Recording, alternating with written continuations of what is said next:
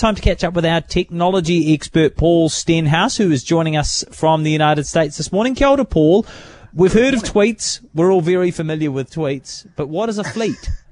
Yes, a fleet, Jack. It's the new way to tweet. It is a disappearing tweet, you could think of it. Or if you're familiar with Snapchat or Instagram or Facebook, it's Twitter's version of stories. So, the idea is that you want to post your thoughts and then they will disappear after 24 hours. Apparently, and this might be because of the way that you see journalists and things diving into tweets that people have sent years and years ago, or people have a reluctance, according to Twitter, to want to post something to Twitter because it feels very permanent.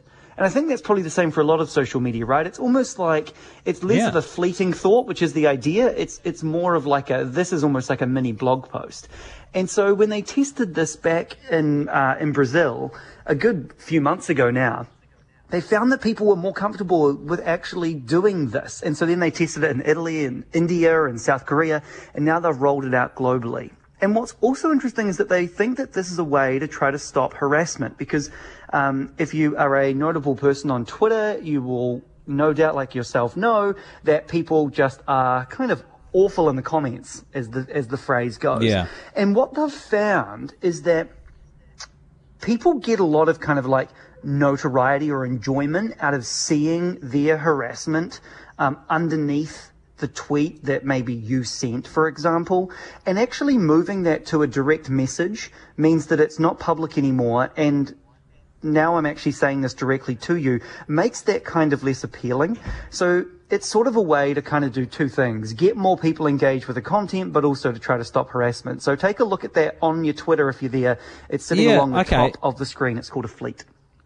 So I'm sitting there right now. Is it the one with the star, is it? It's the circles across the top. Oh, no. The circles across the top. I don't have it. Maybe I need to update my Twitter. And it also may be the slow rollout. Of course, these tech companies don't just try and do things all at once anymore. You see, I got onto a Twitter stoush this week. It was very foolish of me, Paul. This is what happens when you're in isolation and you decide it's a good idea to tweet. It's not a good idea to tweet. It's not a good idea to tweet. So I managed to upset. So maybe now you need to fleet. Yeah, maybe I just need to fleet. I think maybe that's a good option. Okay. It's funny, isn't it? Because a lot of the social media platforms are kind of going away from the core thing that differentiated them from each other, the core feature that differentiated them from each other, and are kind of all becoming a bit of a blend of each other as well, because Instagram's making changes too. Yeah, and so Instagram's owned by Facebook. Bought for $1 billion years and years ago, probably one of the best investments Facebook's ever made. But everyone was like, "Oh my gosh, it's way too much money," right? And then after about 3 weeks, everyone's like, "Yo, they probably could have paid $30 billion for that, and it still would have been cheap."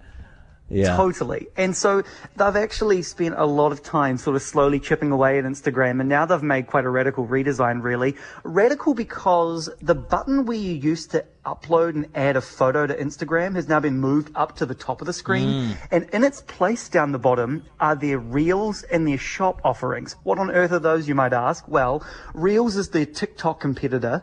And so they basically have gone all in on this, and they haven't done this with a lot of other features. It's only been a few months since it's been there, but already it's got that kind of, bottom bar kind of priority and attention.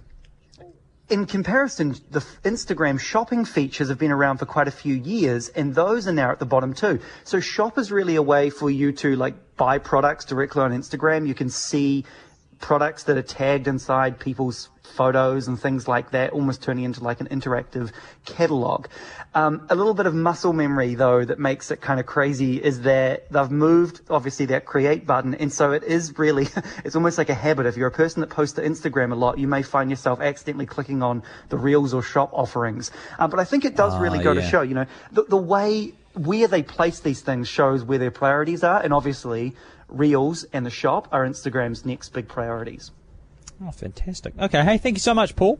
Good to chat as per. See you again next week. Paul Stenhouse with us from the States. Not only did I have too much time on social media this week, I also had too much time to think, do I need to do any internet shopping? And look, for anyone who needs to hear this right now, let me tell you, it is a great time to get a good deal on a new suitcase.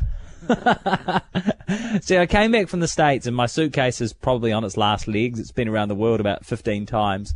And the zips are starting to fray and split and all that sort of thing. And I don't want to have a disaster when I travel next. Whoever knows when that will be. But given the state of global travel at the moment, tell you what, you can get some very cheap suitcases. Very cheap suitcases. So there's my little tip for your weekend.